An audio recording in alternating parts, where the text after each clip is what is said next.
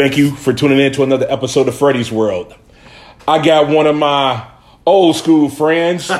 You know, this guy is welcome to the black community. He can come to all the barbecues.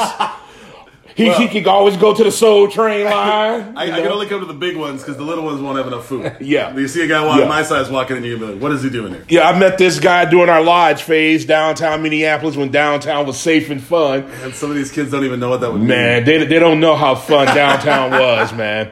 Won't y'all give it up for my ace boom coon Ben Quam right here, man. Woo! That's high praise, my man. That's high praise. Man, thank you for coming on to Freddy's World, man. Thank you so much. It's a pleasure being a part of Freddy's World, man. I've enjoyed being a part of Freddy's World since the first time we met, man. Yes. That was wild when multiple nightclubs were packed and safe and having fun. It's hard to believe how far and how crazy things have changed. Okay. But yeah, before we get into all of that, you just started a new podcast, so let's talk about your podcast, man.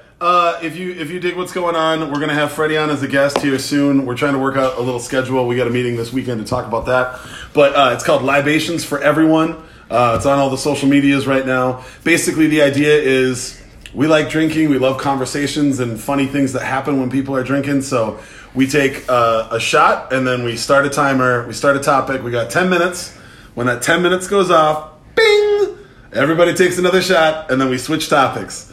And it's fun because we thought one of the things that we've really been missing in all this is having those fun conversations with people at the bar, meeting strangers and then finding out that they're friends later on that evening, like all that kinds of stuff, those connections and those stories and the jokes and the laughs and the shots. We thought, well, let's give everybody that sort of like at-home vibe of like being at a bar. So you're going to have a conversation. You can play along with us. We told everybody, hey, we're going to try and ask some interesting questions. Hit pause, man. If you got some friends over, talk about what you would say, When we had a discussion / debate about thin crust, regular, or deep dish crust. What's the most authentic pizza? What do you like the best? And people get heated about pizza, man. Man, yes they do. Because I'm a deep dish guy. I don't like the little thin crust cut in squares. Hell no. And no pineapple on pizza. I don't care what nobody has to say. No pineapple on fucking pizza. I gotta give the wife credit. I used to be in that camp, and she has a pizza that she gets every now and then when like she's home alone watching TV or whatever. She does jalapeno pineapple pepperoni, and I came around on it. I will still usually eat the pineapple first, and then I'll eat the pizza. But it's got that like sweet, salty, spicy thing going on. And that just appeals to the fat kid right here, Man. Doesn't appeal to this little chubby black kid right here, but to each his own. So since we're talking about pizza, what is the best oven pizza, what you will say? Ooh, like making at home? Yeah, making at home, yeah. Okay.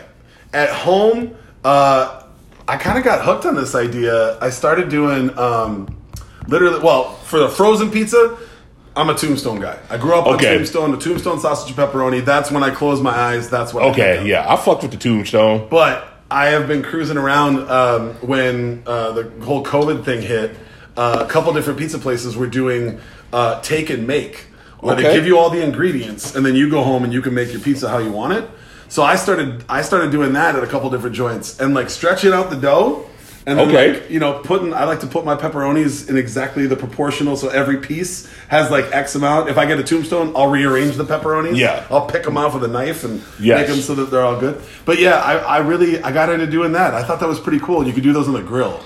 Okay, I never tried pizza on the grill. Yeah, it gets like a little smokiness to it, and it just added to it for me. Plus, it can get hotter than my oven. Okay. So you get it real hot with a pizza stone in there, and then put it right on and go. Gotcha. But yeah, when I'm hungover as fuck, Tombstone. That's my jam. Yeah, I used to love Tombstone. Then I switched over to the Heggies, man. Oh, I love me a good Heggies. I do too. But here now, maybe I'm wrong. Yeah. But I believe that a Heggies tastes better out of those silver pizza ovens that you get at like the Northeast Minneapolis bars. Okay. That's my jam. So I got a homie named Nick, and we had talked about fortunately he got a job that had to move out of state, so we didn't get a chance to do it before he moved. But when he comes back, we're doing a bar crawl, and we're going to have the definitive answer. Because these pizza ovens, they've been making... I think we talked about that. Yeah. Absolutely. I was inviting everybody. I'm like, look. Yeah, I was like, that is a dope... because we got to get a bunch of people together if we're going to do it. Like, I can't eat 7 pizzas myself, although I look like I maybe could. But I 100% could have a couple pieces of 7 pizzas, and that would be kind of tight. But right now, I will say the best oven for a Haggis is Grumpy's in Northeast. I agree with you on that. I swear, man, the flavor, something about all the amount of pizzas that have been cooked in that oven, it's like the flat top at Matt's Bar. If you're going to get a Juicy Lucy, anybody can make a Juicy Lucy. Yeah. But that flat top that they cook them on, that's had 25 years of onions and ground beef and oil on it. It tastes different. It's just better. Man. So we got done talking about pizza, and I just want to move on to something that's been hitting the news because I've been seeing people talk about this on Facebook. The Will Smith and Jada, the entanglement. Woo! I feel like Jada just set it up for man and woman to be like, hey, Freddie, I thought you was dating Cindy. Nigga, please. We was in an entanglement. I feel like this is Jada's version of when Gwyneth Paltrow and Chris Martin got divorced and they called it like an uncoupling. They were like a copacetic uncoupling or something like that. You're like, you're just trying to use different words to hide the fact that like you hurt somebody and you came up with something else. Yeah, entanglement. Like that couldn't have been me across that red table because she would have had to entangle my foot out her ass, dog. Like straight up. Well, there's no. Hey, I'm not saying it's not cool to hit women, but there's a reason to hit anybody in that circumstance. I'm just like, if I'm August, the other dude, like, what are you doing going around writing songs about it and like going on every news network you can? Man. Like, just shut up, man. You got to lay with Jada. That should be a reward enough. You don't need to get publicity for that. You don't need more money for that. Jada has been one of the baddest women on earth for as long as I can remember. And that should be reward enough. Man, I'm just saying that could not be me, man. I would have had to put the boots to a bitch. I'm sorry. I mean, when I would have got done, Ike Turner and OJ would have gave me the championship belt. Like, man, you the champion. But it's not cool to beat women, but there's a reason to hit everybody. I feel like maybe you just shouldn't put the butt in there. I'm just saying, but there's a reason to hit everybody. It's like, and his face, the fact that they had cameras on him, that look on Will's face, that's a meme for the rest of life. But to flip it, there's a lot of men out there that have seen that same look on their lady's face, and they still don't know what's going on. So that's when communication in a relationship is key. I always kind of wonder with that stuff, too, with like famous people. They've been together for a long time, but there's always been rumors that they were kind of splitting up or they were on a break or whatever. I got to feel like Will's probably been doing some stuff, too. It's just she had a fella that stepped forward and talked about it. And that... man, to me, that dude's like, what are you doing, man? That's some code shit. See, that's what's wrong with this generation. They want to tell and post. I mean, if I got a chance to sleep with Halle Berry, I ain't telling nobody. I am not taking any pictures. I'm gonna enjoy the juices of Miss Berry. That's what I'm saying, and I think that's the part of the whole thing that I don't get. Like, I am a selfish human being, and my wife and I have long talked about it. That if we're done, we're done. That's it. We're together. We're together. I don't understand how people take breaks and like get into other relationships, but everybody's different. And I'm not. Yeah. You want to do some freaky deaky shit? Go for it. That's all good. You guys want to break up, date other people, then get back together? I don't know that I would be able to do that, but if you can, cool. That's your business. But then when somebody starts running around telling TMZ and everybody, like, that guy is who needs to get his ass whooped. I agree. Him and Jada both need their ass whooped. Well, because like what did she really do wrong though? Like it's crazy to think that you could get back together with somebody after they were sleeping with somebody else. But if they were really on a break, and if Will had a part in that break, then I mean, at the end of the day, we don't know what's going on in that household. Yeah. But I still would have gave the boots to a bitch, man. I hope when he first found out about that, I hope it was just Will walking around the house going like, "Woo! Ha ha! Woo! Ha ha!" Just doing that over and over and over again while blood came out of his ears. Man. And then, like you said, that photo and that meme, man, is just ridiculous, man. Because, I'm sorry, you can't say that. We had an entanglement. I'm sorry. Unless his penis accidentally got caught in your mouth or vagina, I don't know what you're talking about entanglement. That just seems like you guys were fucking. Yeah, that's gonna be the new thing for people to say now. I wasn't dating her. I wasn't dating him. We was in an entanglement. I will slap the first man I hear try to say that to somebody. There's probably one that already said it already. I'm sure. I'm just saying when I hear, nah, baby. She didn't mean nothing. That was an entanglement. Get out. So I want to know, will Facebook have a little relationship entanglement? Yeah. Like, is entanglement right above complicated, but right below in a relationship? No, just get rid of complicated. Just put entanglement. I mean, that'd be the best way to do that, man. I feel like complicated now shifts to when you don't want to admit that somebody left you. Yeah. Like, if you're the one leaving, you're not going to put it as complicated. Yeah. But if you got left, but you're like hoping. Like, Will was complicated while Jada was entangled. She probably had her legs all the way up in the chandelier. and I know there's been people that pick sides. If I'm picking a side, I'm rolling with Will Smith because I've always been a big Will Smith fan. And hey, okay, so this is where I'm torn because Jada and Tupac were tight. And I feel like if you can go through all of the ups and downs of that friendship and be married to Will Smith and have the kids that they have, like you gotta be a pretty amazing human too.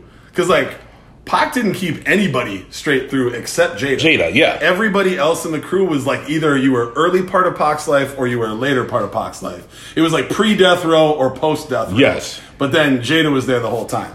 So I feel like there's like a 7-foot tall amount of like passion and fury inside of that little ass. Yeah, but I did see an interview with Will, and he did state one of his regrets that he didn't really get to know Tupac because he was kind of jealous of their friendship with him and Jada, and which I get, but like especially at that time, Will. Yeah, that was pre-Fresh Prince, wasn't it? That was still when Will was just a rapper. Yeah, or just he was already on Fresh Prince. Was it Fresh Prince already? Okay, yeah, but he wasn't like A-list movie star yet. So he was still a squeaky clean rapper doing some kind of comedy stuff. Like, I feel like the Fresh Prince didn't get enough credit for how serious some of those episodes were. Dude. You know, like, people thought he was kind of a clown for a while, and then you look at what they got into, and I'll put a couple of those episodes of Fresh Prince against any movie that he was in, and that was better writing and better acting.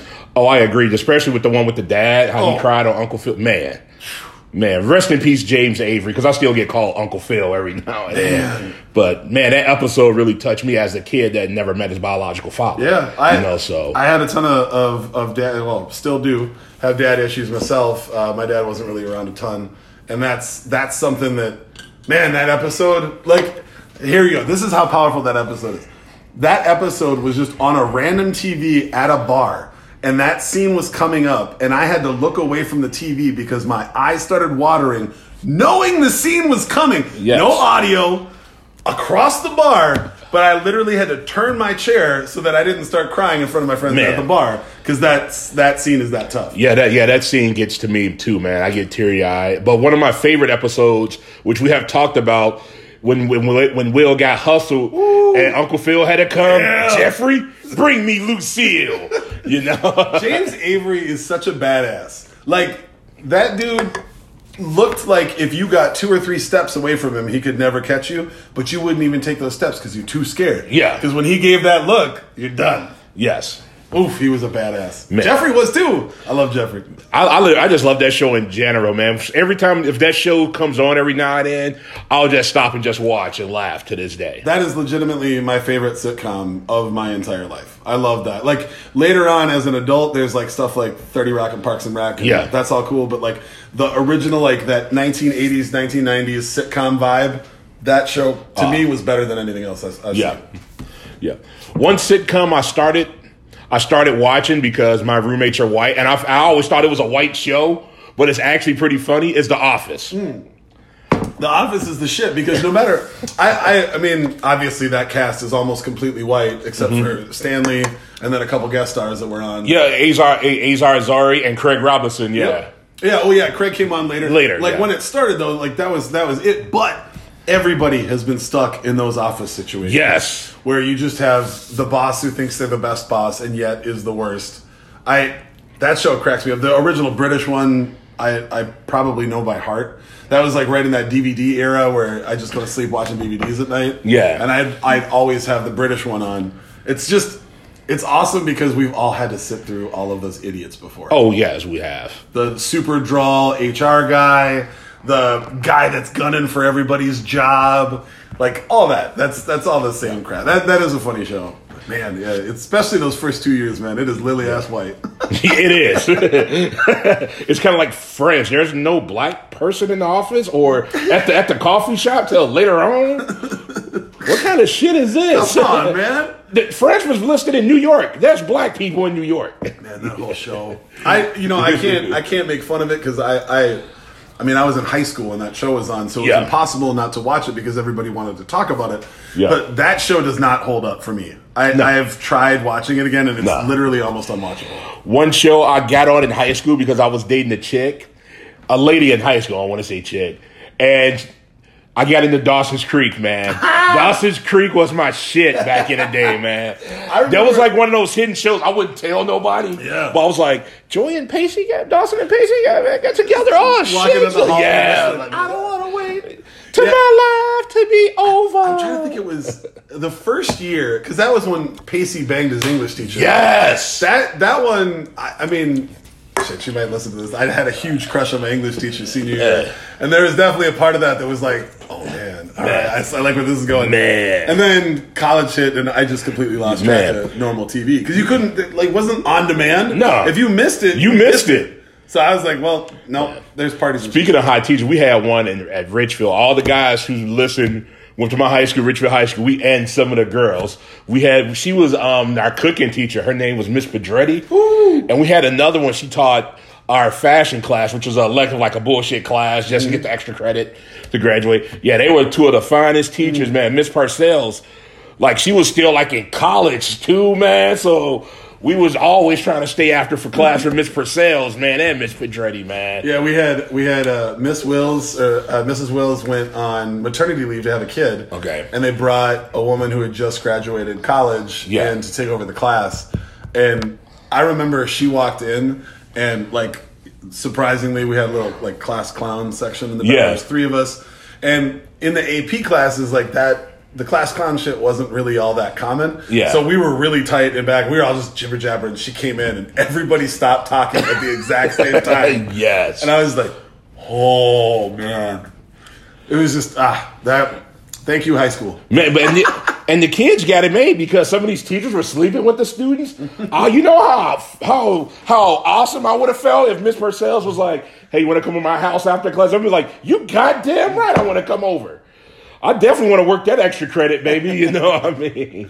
It's so funny to think of, I think my entire group of friends, everybody would have leapt at that chance. But then if you look at it, if you take yourself out of it, you look at it, you look at those ages, you're like, that's insane. That's absolutely wrong. But I don't think a single one of my friends would have said no back then. No, I wouldn't have said no. And a couple of my high school buddies wouldn't have said no. Hell, some of the girls I went to high school with wouldn't have said no. Miss Parcells was banging.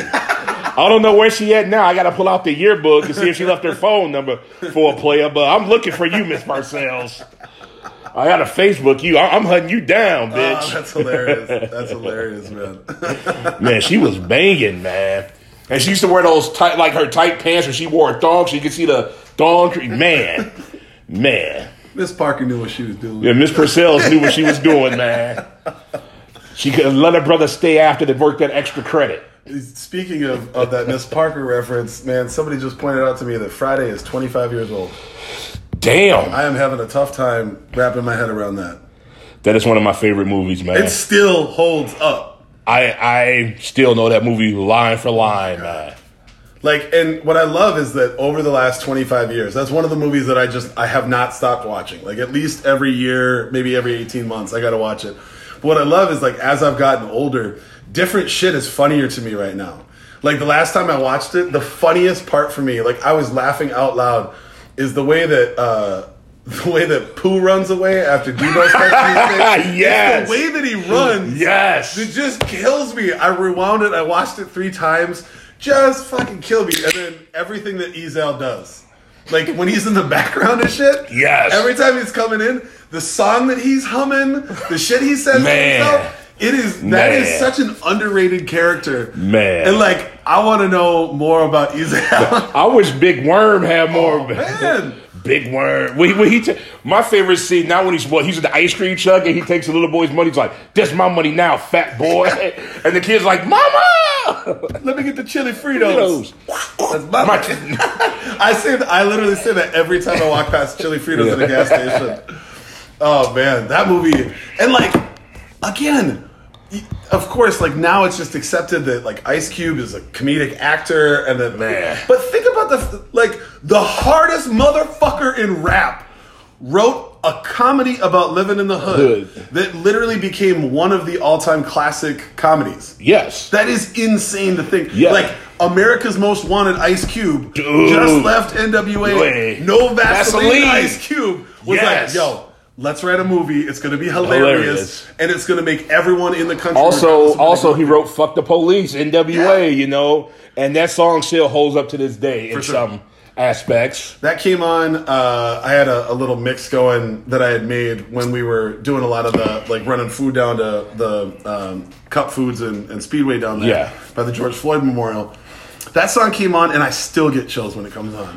When that beat first hits after they do the little courtroom sketch, holy shit, man! That the fact that song is still that hard, like that song right now, if it came out, would be an anthem that all these young kids would be screaming. I remember while I was volunteering, that's when I got on the news for volunteering, which it was shit. I enjoyed volunteering. It was probably one of the most best experience I had in a while, and seeing the George Floyd Memorial, I've been there 3 times, I believe, but once that news interview guy, somebody had a radio and we're all volunteering, we're all outside, and they played NWA's "Fuck the Police," and we was just rocking outside. Black and white, we were like, "Fuck the police, coming straight from the underground."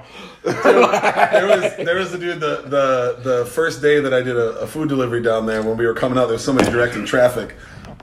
And he just had a Bluetooth speaker attached to his belt. Yeah. And it was just that song on repeat. Man. Everybody was honking, high-fiving, yelling lyrics. And, like, I want to know, I would love to know, like, back when they were in the studio writing that, if they thought that 30 years later, like... It would still be relevant. It would still be relevant, which is incredibly sad. But then the fact that, like, people of every race, color, and creed would all be rapping along to that while trying to make the community heal after the murder of one of their own. Like, the fact that actually has become a healing, triumphant song is fucking insanely awesome. And I feel that song's going to be played once the officers are found guilty. That song is going to be played. Fuck the police, coming straight from the underground. It'll chart. It'll chart. Man. It'll be back on this. And that's wild to think. Because they were all, they were all kids. They were all 21, 22 years old. Ice Cube, I believe, was like 19 when he wrote that. He was the youngest one in the group. Yeah. And that, like, just to think of, like, how much, that's when people say, like, oh, these fucking millennials and da. Like, that's who changes the world. By the time you're my age, everybody starts getting all, like, stodgy and, like, well, I would, but, you know, it's past 9 o'clock. So not me at 40. Nope. That's what I'm saying. But, like, think about, all right, this is going to sound rude, and I hope I don't offend anybody out there, but, like, we all, when you think back to, like, the people that you were friends with in high school and college, and you see them now, like, there are some that look like they're still vibrant, they're still out there doing it, they're still whatever. And then there are people that look like they are 10 or 15 years older than you.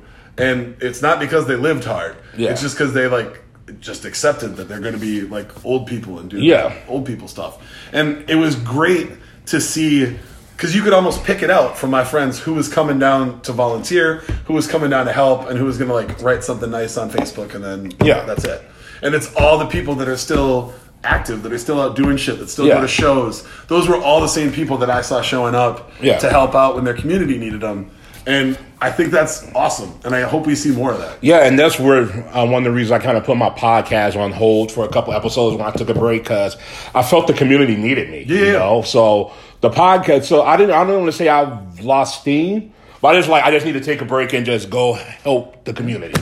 You know, but I'm back, baby, and we go switch on a different topic real quick. I want to, since we always on Freddie's World give the ladies their just due, I want to give the man their just due. I'm about to drop this public service announcement for the ladies. Ladies, if you got a good man that's working hard, taking care of you and the kids, he's paying the bills, He's even coming after work, cooking, just taking care of you, doing what the man should do. Please don't be hard on that brother, because life is hard for a man, especially a black man nowadays. I can't speak to that because, like, if I even try to say, like, life is hard for a big white dude who's straight and married, like, I pretty much, like, I can complain, but the minute I look around, I'm like, nope, I just shut the fuck up. But just in general, just any man out there that's taking care of his woman, being responsible, doing the right damn things, that man do not want to come home to... Why you don't pay you no attention? Why you got to do this? Why you got to do that? Shut the fuck up and let that man be. Because there's a lot of good guys out there that is helping, how can I put this word? Ungrateful bitches. Let's just keep it real. A lot of good guys out there got ungrateful bitches. They don't supply nothing but the headache. And you know what? As a man, there's time we do got to turn down pussy. We know women. I know you turn down pussy. We get it because these men are trying to fuck you. Us men, we turn down pussy because we don't want to fuck them. I mean, don't get me wrong. I'll go to the McDonald's out here in Robbinsdale every now and then, and you think the fat chick Samantha, the manager, I'm trying to fuck, even though she give me free fries? Hell no. Wait. You getting free fries somewhere? Yeah, she hit me up with free fries a couple times. I ain't trying to fuck Samantha. Or they call her Big Sam, you know. Big Sam. They call her Big Sam. I feel like that should be a special at McDonald's. Yeah, let me get a Big Sam. Let me get two Big Sams. But I'm just saying, men turn out pussy they don't want. Mm-hmm. But I will also say, if you're listening to this as a man and you're like, hell yeah, but you're up to some punk ass shit where you're not coming home when you should, when you're not doing anything around the house because men don't do that shit, fuck off, because you're making it hard for everybody else. Yes, and that's when the woman will start creeping, and women are the best cheats. Women are the best cheaters. Because we're dumb. Yeah, we are dumb. We're so dumb. We're dumb. Women are the best cheaters. That's true. Every time I hear like some story about like one of my guys doing some dumb shit and getting caught, you're like, well, what did you do? It's always the dumbest thing ever. It's like that's why like guys get caught in crimes and shit because like we just do stuff because you want to do it, and then you don't think about all the other things that go. That's just pathetic. See, this is the difference. When a man in a relationship meets a girl, say at Sneaky Pete's. He'll forget the name, but he'll type in chick I met at Sneaky Pete's. When a woman meets a dude at Sneaky Pete's, she gonna put him as my cousin Brad, Uncle R. Kelly, whatever, you know. She go and then when it pops up on the girl's cell phone, you go look at it. Oh, it's just her uncle. But when that shit pops up on our phone, chick from Sneaky Pete's. Who the fuck did you meet at Sneaky Pete? Especially if you date a black woman. Oh, the head and the fingers going to point. Like, who the fuck is that bitch? Who the fuck is that bitch? Oh, man. Make you get out your own house, you know? Now you mad because you sitting in the car for like 2 hours listening to R. Kelly, trapped in the closet. my girl Janelle always taught me. She was like, Ben, if the finger starts coming up, know that you're treading in a bad area. But it's when the claps come with every syllable. She goes, that's when you need to run the fuck out of the house and just go. Yes. Shout out to Janelle, wherever you are. I lost you on social media, but I hope you're doing well. And shout out to the men that are actually doing the damn thing and being faithful and just being faithful and being a good dude with some of these ungrateful bitches. We salute you. We salute you, my dude. Freddie, who hurt you? No, nobody. Hey, we all been hurt, man. We all been hurt. I'm just fucking with you. No, we all been hurt, but we always give a shout out to the ladies. So I just want to make a shout out to the guys. Like, hey, there's some good guys out there in shitty situations, you know. Absolutely. So just keep your head up. If you stuck with her, tell the lease is up. Just take your TV and your clothes and get the fuck out. That's what you got to do, man. It ain't gonna get better. It ain't gonna get better, and there's nothing better than having a peace of mind at the end of the day. I dabble in writing, and one of the things that I wrote that got the most reactions, I really truly believe this, and this is to men and women out there. If the same mouth that says I love you also says you're worthless, you're a piece of trash, you're blah, blah, blah, blah, blah, eventually you're going to start to believe that. Regardless of how much you believe in yourself, eventually it's going to start sinking in. If that kind of toxicity is in your world, either work on it or get out, because it's only going to drag you down. And we got enough good people that are getting dragged down by a lot of other bullshit out there, regardless of what it is. Like, you need to make sure that you're in a healthy spot. Yes. It doesn't matter how great you are. If you're in an unhealthy, toxic relationship, eventually that toxic shit will get into you. And now you just ruined a good person. Yeah, and that's what make people carry baggage over to the new relationship, which is not fair to the new person. Nope. And then they pass that on. They bring Yes. that toxicity to that. It's like fucking radiation, man. It infects people and it sticks with them. I don't know, it's like COVID. Yes. You got that COVID baggage. You got to get that shit out of there. Get that shit out, you know? And dudes, for the last time, please stop sending dick pics to the ladies. Yeah, Please. come on, man. That's some bunk ass shit. There has never been. Look, if somebody asks for it, because whatever, you haven't seen each other for a while, that's completely different. Unsolicited, get the fuck out of here. Nobody wants to see your dick. No, especially when you send it to the ladies. You know the ladies go talk about it. They keep it.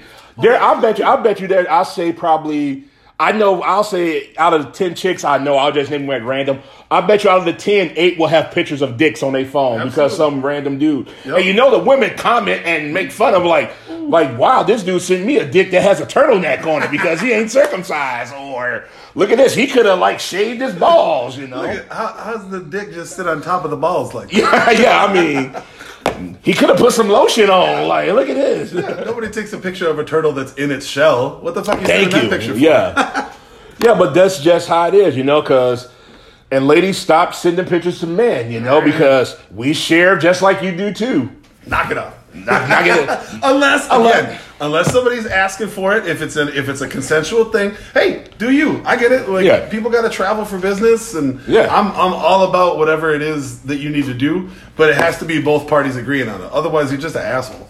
Yeah, because there's been times. I mean, I have done it myself when a girl sent me titty pics. Like, that's when I was younger. I'm mature now, but when I was just like, oh, look at this, and I just show it to my friend. Like, who's that? Oh, the girl I met outside to drink.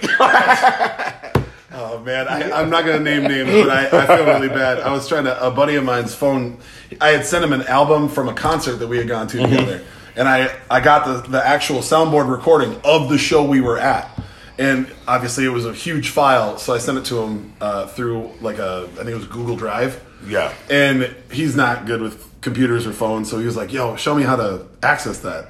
And his wife had sent some pictures via that same Google Drive. So I opened it up, and there's just two folders that just have like random numbers and letters on them. So I was like, well, I don't know, it's probably this one. And oh, god damn it. Well, now I've seen your wife naked. Sorry about that. Yeah. So did that make it awkward when you saw her again? Like, oh, I just waited like 6 months to see her. I was like, let's let this go away. You see her at a cookout, like, hey, Michelle. Like, I was like, god damn it, dude. Like, because now, once, you're not looking for it, now you saw it, it's just, So then I was like, well, here's your goddamn music.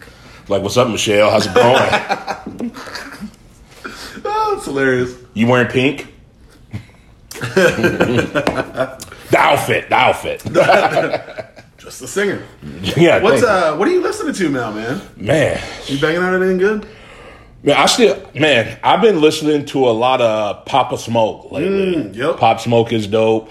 Still like my 90s. I've been listening to Wu-Tang again, and I've been on like a Teddy Pendergrass kick too. Dude, man. I got some Teddy live on vinyl that I've been playing in the mornings when you get up. Okay. It's impossible to not just like feel good. Like it's Man. him, that, and Donny Hathaway. I've been playing those two records in the morning, and you just feel like you move differently when you got that music on. But I went back. This is the reason I asked this. I went back and I've been listening to Soul Food from Goody Mob. Great album. Man, I don't think I've listened to that record in 10 years. And that's another one. It holds up. If that record was released now, it would need a little bit of different like levels mixing. But overall, if that album came out now and hadn't existed previously, I think it would still be a hit. Yeah. Like listening to the balance, and Wu-Tang's the same thing, like listening to the way, again, these young kids, 19, 20, 21, 22-year-olds, wrote music that were changing the world around them that nobody had ever really talked about. Yeah. Like pre-Soul Food and I guess Outkast, like Dirty South didn't exist. Yeah. That wasn't a term anybody said. Nobody talked about the hip-hop. Atlanta, not in Atlanta. I mean, more Ghetto Boys, Houston, Yep. But as far as the actual, like, that Atlanta scene, that changed everything. And now look at all the rappers that have come out of there. I mean, trap music as a genre came out from that. And it's crazy to think that these kids that were just making what sounded good to them and felt right in their heads and in their hearts, that shit still bangs that hard. Yeah, and Minnesota could be like that because we have so many talented artists. But when I interviewed Mark Creasy, we both said, like, the artists here just so hate on each other. They don't want to collab, which is sad because there's so much talent here with music. It bums me out. Like, that has been, and this goes back to when I was still, like, in bands and shit in the late 90s and the 2000s. We're so awful to our own, like, scene. You know, like, everybody has bands they like, but then they don't go see other bands because, like, they like this band and they don't like that band. Or same thing with rappers or whatever. Yeah. And then everybody is so busy trying to build up their own little fiefdoms, nobody thinks about, hey, if we all work together, we could do some shit. And that's why one of the reasons I started this podcast, too, is just, hey, I haven't seen too many people with podcasts in Minnesota. Let me use this as a platform so people could come in and promote whatever they're doing, something positive, you know. Or if you're a stripper, want to promote your nights you working at Rick's or whatever, you come to Freddy's World and promote. Yeah, you know, I mean, that's why I started the podcast for, and I have no problem working with anybody that has a podcast. Let's get together, let's keep it moving, because there's not a podcast scene in Minnesota that I know. So. There's a cat you should check out. His name is Longshot. He's from out of Chicago, but he recorded a lot of stuff with Laserbeak from Doomtree. Okay. And he's been up here a whole bunch. Okay. So technically not like a Minneapolis musician, but if you hear him rap, it belongs in this scene. Like it sounds like our hip hop scene. He's got a song called Parades, talking about how every time, you know, anybody in law enforcement is killed, there's a huge parade and all that, but every time a black person's killed, this is what he did wrong. This is why we shouldn't honor him. Yeah. And it's such a powerful song, and I listen to that song every day for a month straight. Yeah, that is true. Every time a black person is killed, they're so quick to bring up his past, and that's one thing I don't do. If somebody passed, why would I want to dig up old dirt about this person? That's still someone's child. That's still someone's father. That's still someone's friend. Yeah. That's still someone's sibling. Yeah. Like, who gives... I've broken the law. Yeah, we all have. So if I die, is that what they're going to talk about? Yeah. I hope not. Yeah. But we get into this cycle where we allow the media to do that. We allow people that are definitely fucking racist to control that dialogue, because the people that really care are the ones who are grieving. Yes. And it's really hard to fight another fight when you're also fighting with the loss of a human being that meant something to you. And that's what's fucked up. That whole record, that whole Longshot record is so good. Okay. That track, man, oh my God, it just rings in my head. I gotta check it out. So let's talk about like old school downtown, like how we met, dude. Because like these kids don't know, or people that moved here a couple years ago that weren't around, like how fun downtown and uptown used to be, man. So I was having this discussion actually earlier today with a restaurant owner in Northeast. And at the end of the 90s, downtown was not great. But because there were so many open spaces, people could get rent for pretty cheap to give it a run. And we all collectively built this really cool club culture where you could go and you could hear banging old school hip hop. You could hear the start of what was going to become sort of popular house music. You could hear R&B jams. You could hear rock and roll tracks. Yeah, they were dope. Wherever you went, you could hear all that shit. Like, whether you were in bottle service or whatever, like, you would kind of hear a little bit of everything that was banging at that time. Yeah. You know, and I loved, as a DJ at the time, I loved the fact that the crowd was just down for it. Like, if you wanted to do an old school early 90s hip-hop set, they were there for it. You want to play some house music, they were there for it. They were just asking you to kind of switch it up. And because of that, and I think you'll attest to this, I loved the way that the crowds at all of those clubs represented the community. You saw every single shade of skin on a human being, all hanging out together, having a good time. Yeah, and some of my closest friends I met came from downtown, like yourself, Cortland. Shout out to Cortland Steele. Cortland Steele, man. I got to get Cortland on, man. That's still the most badass name in the history of names. Cortland Steele. Yeah, I think he did porn, you know. Cortland Steele. Oh my God. That dude, man, those first couple of years, we had some wild shit. We opened a bunch of bars together, and when you're just around somebody all the time like that, man, the amount of laughter that we had. Man, like, because I think I met you while I was working at the Annex. Yep. Yep, that was one of my favorite spots. Not saying because I worked there, because the owner, Rob, he took care of us, man. The Annex was like kind of the start of that scene. Yeah. You know, because that was the first sort of club place that I went to when I went downtown, like, or the place that had DJs and music and shit. That because previous to that, I only went to like bars. Yeah. And then Annex was like, oh shit. Yeah, because I think we were one of the first clubs to actually start doing the bottle service. Yep. Before Drink was. Yep. Yeah, and like I said, the owner took care of us, and that's where I met Christine Klein. She was a go-go dancer. That's where I met Peter Doe. So people who I'm still cordial and friends with to this day, I met through downtown Minneapolis. If you look at where everybody is now, it's insane that all of those same humans ended up in the same clubs, like working and hanging out together. Because like everybody is doing such like wild, divergent shit now. Yes. But at the time, like there was this whole crew of, again, people in their young 20s that just wanted to go out and like, I wanted to make a scene that was my scene. Yeah. I didn't want to jump in on somebody else's. I didn't want to be hanging out with a bunch of older people trying to act like I had something. Yeah. It was like, you could show up. That's what I loved about some of those places. Like, you had to be in dress code, but you could show up a little bit dressed down and you'd get in. Yeah. Or you could really dress up and you wouldn't see. Unless it was a Mike Whitelaw club and you're black. You ain't getting in. Let's keep that shit real. Mike Whitelaw wasn't letting nobody in. Let's keep it real. If you black with baggy pants, nigga, you might have to chill in the parking lot. Let's keep it real, dog. No, that. I mean, and I think we had that same problem also with a couple security guards around town. They got a little high on their horse about who they could let in. Yeah, they weren't really looking at shirt sizes or pant sizes. They were looking at skin color. Skin color, yes. And I mean, obviously, that's a hurdle that we have to jump across in America continuously, and we will continue to have to until we can root that shit out. But overall, I really felt like that scene for like that 10 to 15 year run was really welcoming. Man, it was just Wednesdays, $5 all you can drink, brothers. Thursday, spin. Friday, Annex. Free drinks from like 9:39 to 10:30. Then you hop over to what's the Depop so Envy. Yep. Then some people went to Escape or Spin wasn't open yet. But we had Brian Bell's Club, the Lounge, or Bootleggers wasn't even open yet. So we had all these clubs. Then once the others like when Spin opened up, then the Drink was open as well. Yep. Monday nights at the Drink. But you know what cracked off on Mondays was my first club I went to at 21.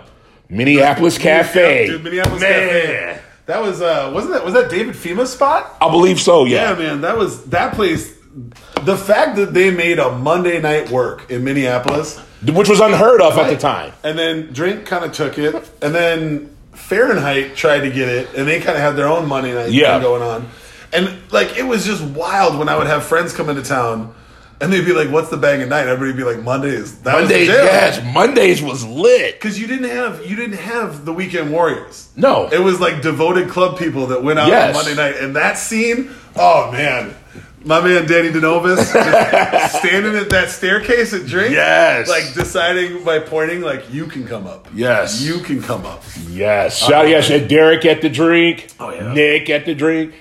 And shout out to rest in peace. He's not here anymore. He's been gone for a while. Shout out to Ross, man. One of the best door guys. I met him at Stargate. He was the first guy to give me a VIP card in Minneapolis. That dude, I love the way that he could, because he was not the biggest guy. No. But he could say some really, really serious shit, but with a smile on his face.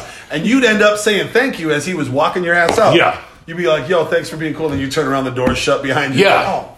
Fuck. Shout out to Rob. He was the first guy to give me a VIP card in Minneapolis. And he gave it to me for Stargate. And I was like, yeah. So I was still in college, come home, have the VIP card, have some chicks with me. Thought I was the fucking man. Stargate, man. That place, so I was definitely a Minneapolis snob. So I didn't fuck with that side of the river. I remember, I can't even remember who. It might have been Cortland that I went out there with. I went with somebody from the clubs. I went out there and I was like, yo, are you just going to, kill me in a ditch somewhere? Where are we going? And then we pulled up. It's right across from the lamplighter. Yeah, but see, that was... Yeah. I may as well have been in Iowa at that point. I had never been over there before, that lamplighter. Yeah. It's not like we was going to Waterworks. Because I was working at Tropics, and then we were still going to Waterworks when we were off, man. Tropics, all the way to Centerville. Tropics and Banana Joe's were the first two clubs I ever set. I worked at Tropics, man, from 18 to 20. Yeah. But where I met Eric James, Eric James always been cool with me, man. I think he owns what's the Drinks Old spot now? Oh my God, I'm blanking. Last Call. Last Call. I believe he's an owner. I'm not 100% sure, so don't quote me. But Eric James always been cool with me. John Mers, another guy, man, who I'm still friends with, dude. Love to John Mers. Yes. He just had to close up his restaurant. Yeah, I hate 508 had to close, Yeah, man. that was tough, man. When he called me and let me know, it was hard. Like, I got a lump in my throat because that dude has always been a good human being to me. He's always been a solid dude. He's always given me a pretty straight answer. Yeah. And it was hard hearing that go, man. Yeah, I hate to see all these bars and stuff close. But I think that's it. I mean, you know, like getting to what you were talking about, we had this great scene, and then it sort of disintegrated, and a lot of different factors were going on. You got rent skyrocketing through the roof. You got crime everywhere. And then on top of it, you have our generation worked through that whole scene. And then when we left, there wasn't anybody to we needed some people that were as energized as we were about making our own thing, and it just didn't happen. Yeah. And I don't know if it's that bar culture isn't as cool because it's not as like featured, or if social media made it so you can go. I think the bar feed just didn't make it as cool like it was, man. Because even when we used to like me and Big Keith. Every time we would have went out, we was always in the sport coat jeans, like early Kanye college dropout swag. For real, man. You always had like, it was so funny, Freddie, because like where my DJ booth was, you know, I could kind of see out over the crowd. And I love when you would walk through, because you were just like high-fiving motherfuckers on both sides. If somebody had a piece of pizza, you would have just grabbed it and put it back. But it was so funny because every time women just like, who's that? Ooh. Like you could just see them whispering at each other and chitter-chatting at each other. And you just, big old smile, just walking through like, I ain't gonna tell you shit. It was so dope. Because you like, I was always bummed out when I'd have friends. Like, don't get me wrong, if you want to be casual, I'm wearing shorts right now and sneaks. But like, some of my friends would come out and not even try. They'd be wearing like they got done working out at the gym and they just put on a different pair of shoes and then come down. And you're like, well, yeah, no wonder no fucking girls want to talk to you. You look like you don't want to be here. Yeah. Nobody wants to hang out with the people that don't want to be there. And I used to tell that to my buddy Jeff, one of my best friends to this day. When he started coming downtown with me when it was popping, I'm like, hey, dude, you gotta switch it up, man. I'd at least throw on like a nice button down and some jeans. I will iron his jeans because I'm like, you ain't wearing, you coming with me, man. I got a reputation. That's what I'm saying. Yeah, like. But that's the thing. Like, if you, you know, I sound like the old guy, but like, I know. If you dress like you want people to feel about you, you're going to feel better because you took a little time on yourself. Yeah. And then you're going to go out and people are going to react to you a little bit different. And it's not about spending the most money. Man, I was a TJ Maxx hero back in the day. I was me and you both. No, K&G menswear? Come on. K&G. K&G when I needed a belt? No, K&G. Me, Kurt, when we worked at the Annex, me, Kurt, and Blaze, we went to K&G, and our stylist was Bo. Yeah. That's when we had our Pimp and Hose party at the Annex. And we got like 3 suits for $150, but we were sharp. That's the thing. Everybody else, when they do that, they buy like the cloth pimp suit in a bag that you get at like the Halloween Superstore. Yeah.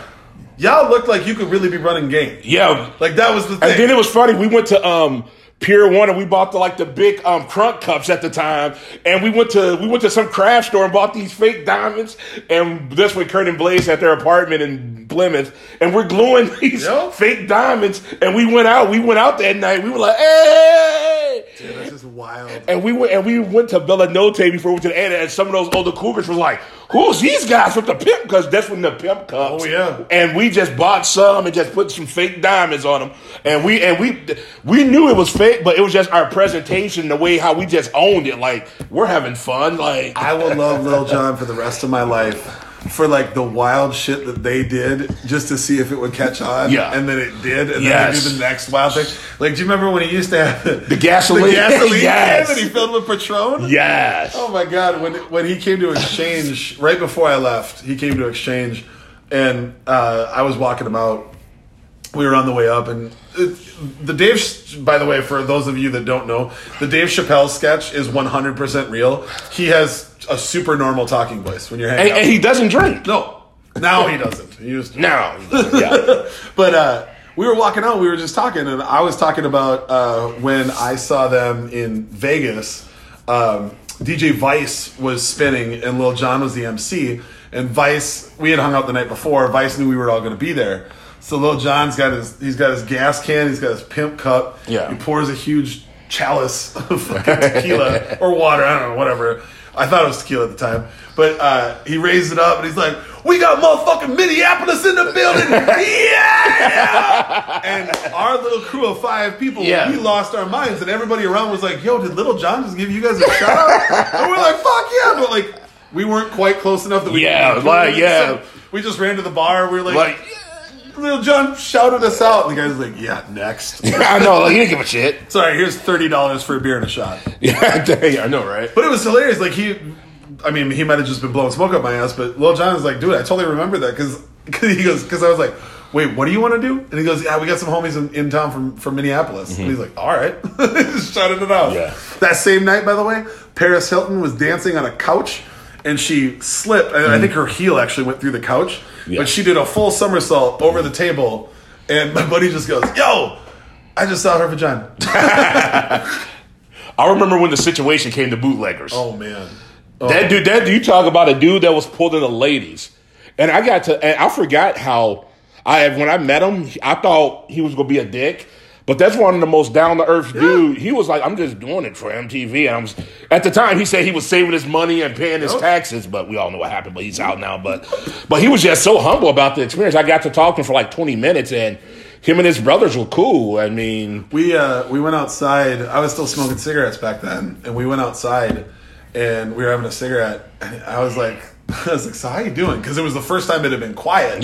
Since he got there, and he just looked at me and he goes, man, I'm just so tired of this right now. Like, don't get me wrong, it's great, and I'm not complaining, but like, I'm starting to fantasize about just going home and sleeping in a bed and not doing anything for a while. And I'm like, shit, because like I watched 2 women married with children screaming, "Let me lick your abs," like friends of mine. And I'm like, what the fuck are you like? I've never expected them to act like that, and they were super cool until he walked in, and then it was like basically watching like the girls that saw the Beatles for the first time on Ed Sullivan. Just like, I was there. Like women were losing their fucking mind when the situation walked in, because Jersey Shore was super big back then, man. So weird.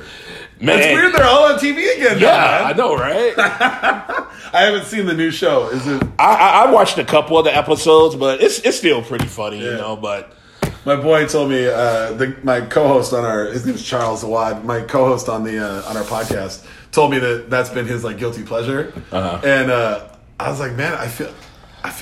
Do I watch it again? I don't know. I don't know if I want to see that same shit at this point in my life. But maybe I do. I don't know. Who knows? If everybody's having a good time and whatever. Yeah, I mean, I'll still watch every now and then. I'm 40 now, so soon to be 41 this year, man. The 40-40 Club. Yes. A couple more. I got 6 more weeks. Yeah, we're sexy 40s over here, ladies. Woo! They said, hey, I understand when people said 40 is a new 20, because I'm not going to lie, I am having so much fun in my 40s now, especially with launching this podcast and all the benefits I've been receiving, man. Basically, we got to grow up without all the cool technology. We got to watch as all the cool technology started to come out, learn how to use it. And now we have the means to buy the shit that we would want, and we can do stuff with it. Like, that's a good place to be. It is. I don't know, if I was a kid coming up right now, like, I don't even know what I would want to get into, because everything is there. But for us, like, we were like, oh, first you got a phone that you can carry with you to call people? Oh, but now you can text. Like, I remember telling somebody, they're like, dude, well, get a BlackBerry because you can get your email on it. And I was like, dude, I don't want my email on my phone. I'll have my email on my computer. I just want this. Man, a year later, I can't possibly live without having email on my phone. Then it was internet. Yes. And now, people don't even have TVs. They're just watching Netflix on their phones. Yeah, I got to have watch on the TV. But the best phone ever made was the T-Mobile Sidekick. Oh, I loved it. Man, because when I was working at the Annex and get a number, I'll pop that side. Boop. What's your number again? And I wasn't dating somebody. I was kind of in an entanglement. The Sidekick 2. That was the one. That was my favorite phone. Because in addition to always looking cool when it would just like swing out, click the screen, I got to a point where I could feel there was a bump on I think it was the G key. Mm-hmm. I would feel that, and then I could drive and type text without even looking. Wow. And I would hit everything. I still can't do that. Yeah, I love the one, like I said, I'll swipe it, like, up. All right, what's your name? Okay, Stacy, Annex, okay. The sound. Yeah, I know. Yeah, I get. I got to close up. I got to work after this. We got to clean the bar, so I hit you up. But then we used to have the after parties at the Annex, which you came to a few. Oh hell yeah, I did. Rest in peace, Rob. But we would have like the strippers, some of the Minneapolis cops. Dude, that was what. Were you ever in on the parking lot pimping back in the day? You remember that? Yeah, that's with Travis Joseph. So there were two different ones. Okay. So the first one, man, it's been so long. I don't know if I remember you. The first one is where Target Field is now. That used to be that big ass parking lot. Yeah. So everybody would park there, and then everybody would leave beer or whiskey or whatever in their car, Yag, and then we'd all go down. And I can't remember. I think it was the crew from Brothers had a bag set that they'd bring with. Yes, I went to a couple, not a lot. Well, and of course, like we pushed it too far. Yeah. People would start showing up. Yeah, like in the morning for work, and it's 6 a.m. and everybody drove home drunk. Yeah. And then it moved once they started bulldozing that for Target Field. Then it moved into the lot where Bellinote was. Yes. Inside that parking ramp. And then Block E, yeah. That was wild. Man, yes. But you just greased the security guard and they were cool with it. Give him $50. He was happy. Yeah. My buddy Mark was a security guard at Block E, so if I did shit, he just looked away. Yep. Or sometimes he would take I could do a little shot real quick. Yeah. Well, but that's the thing. Like that was such a fun time because there weren't any customers. It was just the staff. Everybody just got done working from different bars. And you'd hear like, "How was your night tonight? What happened? Did you have any fights?" Da, da, da. And then everybody would just hook up their stereos and just start playing music. Yes, open the car doors and just hang out, man. Like it was like a Hype Williams music video. Yes, at the end of the shift, Freddie with the bottle of Grey Goose, because at the time when we working at the Annex, and a lot of people could say this. Even Christina Klein, what up, boo? Could say this. We were able to buy booze from the clubs. Like, hey, I'm going to Lake Minnetonka tomorrow. Let me get like 6 bottles of Grey Goose. How much? $20? All right, cool. There it is. Mine. Man, that was man. That was an era. If it happened right now, I could maybe do it one night, and then I'd be like, I gotta work in the morning now. Yeah, but I do too. Time, we were just vampires. Man. I'd sleep till 2 or 3 in the afternoon, get up, and then you'd be up till 6 or 7 a.m. Lay down, do it all again. It was wild, pretty much, man. But we got a couple more minutes left. Any shout outs you want to give before we end? I want to give a shout out to all the cats that we worked with over the years. If you're listening to this and you spent some time, man, throw a comment wherever you see it. If it's on Freddie's page or mine or whatever, throw a comment about back in the day, like one of your favorite memories. Also, I did just realize we just passed the anniversary of my man Jesse Lusk passing. Another gone too soon guy from back in the day. Yes. But Jesse was always a straight shooter and an awesome guy. He had the stones to tell me that he didn't want to hire me as a bartender because he knew me as a DJ. And I love him for saying that to me. Like, I was mad at him at the time, but he reminded me to keep DJing and keep doing what I was doing. Rest in peace, Jesse. Rest in peace, Ross, too, man. Another guy gone too soon. And I just want to give a quick shout out to everybody that's been listening, subscribing. Thank you. Thank you for everything. Thank you for all the people that's doing something positive with their lives, from volunteering, cooking for the community. Oh, one more shout out to DJ Soda and that whole crew. Yes. They've been down there holding it down every damn day. And feeding the community. It's inspiring seeing the amount of work that they're doing. Anytime somebody says just a DJ, I want to punch them in the face because you look at what people are capable of and the amount of good that they're putting out in the community. So shout out to Soda. Yes. And shout out to my guy Eric Shaw and his group, Japan Van Dam, baby. Gotta give them their plug. Japan Van Dam. Japan Van Dam. Boom. And we out this bitch. Thank you for subscribing and listening. Yeah.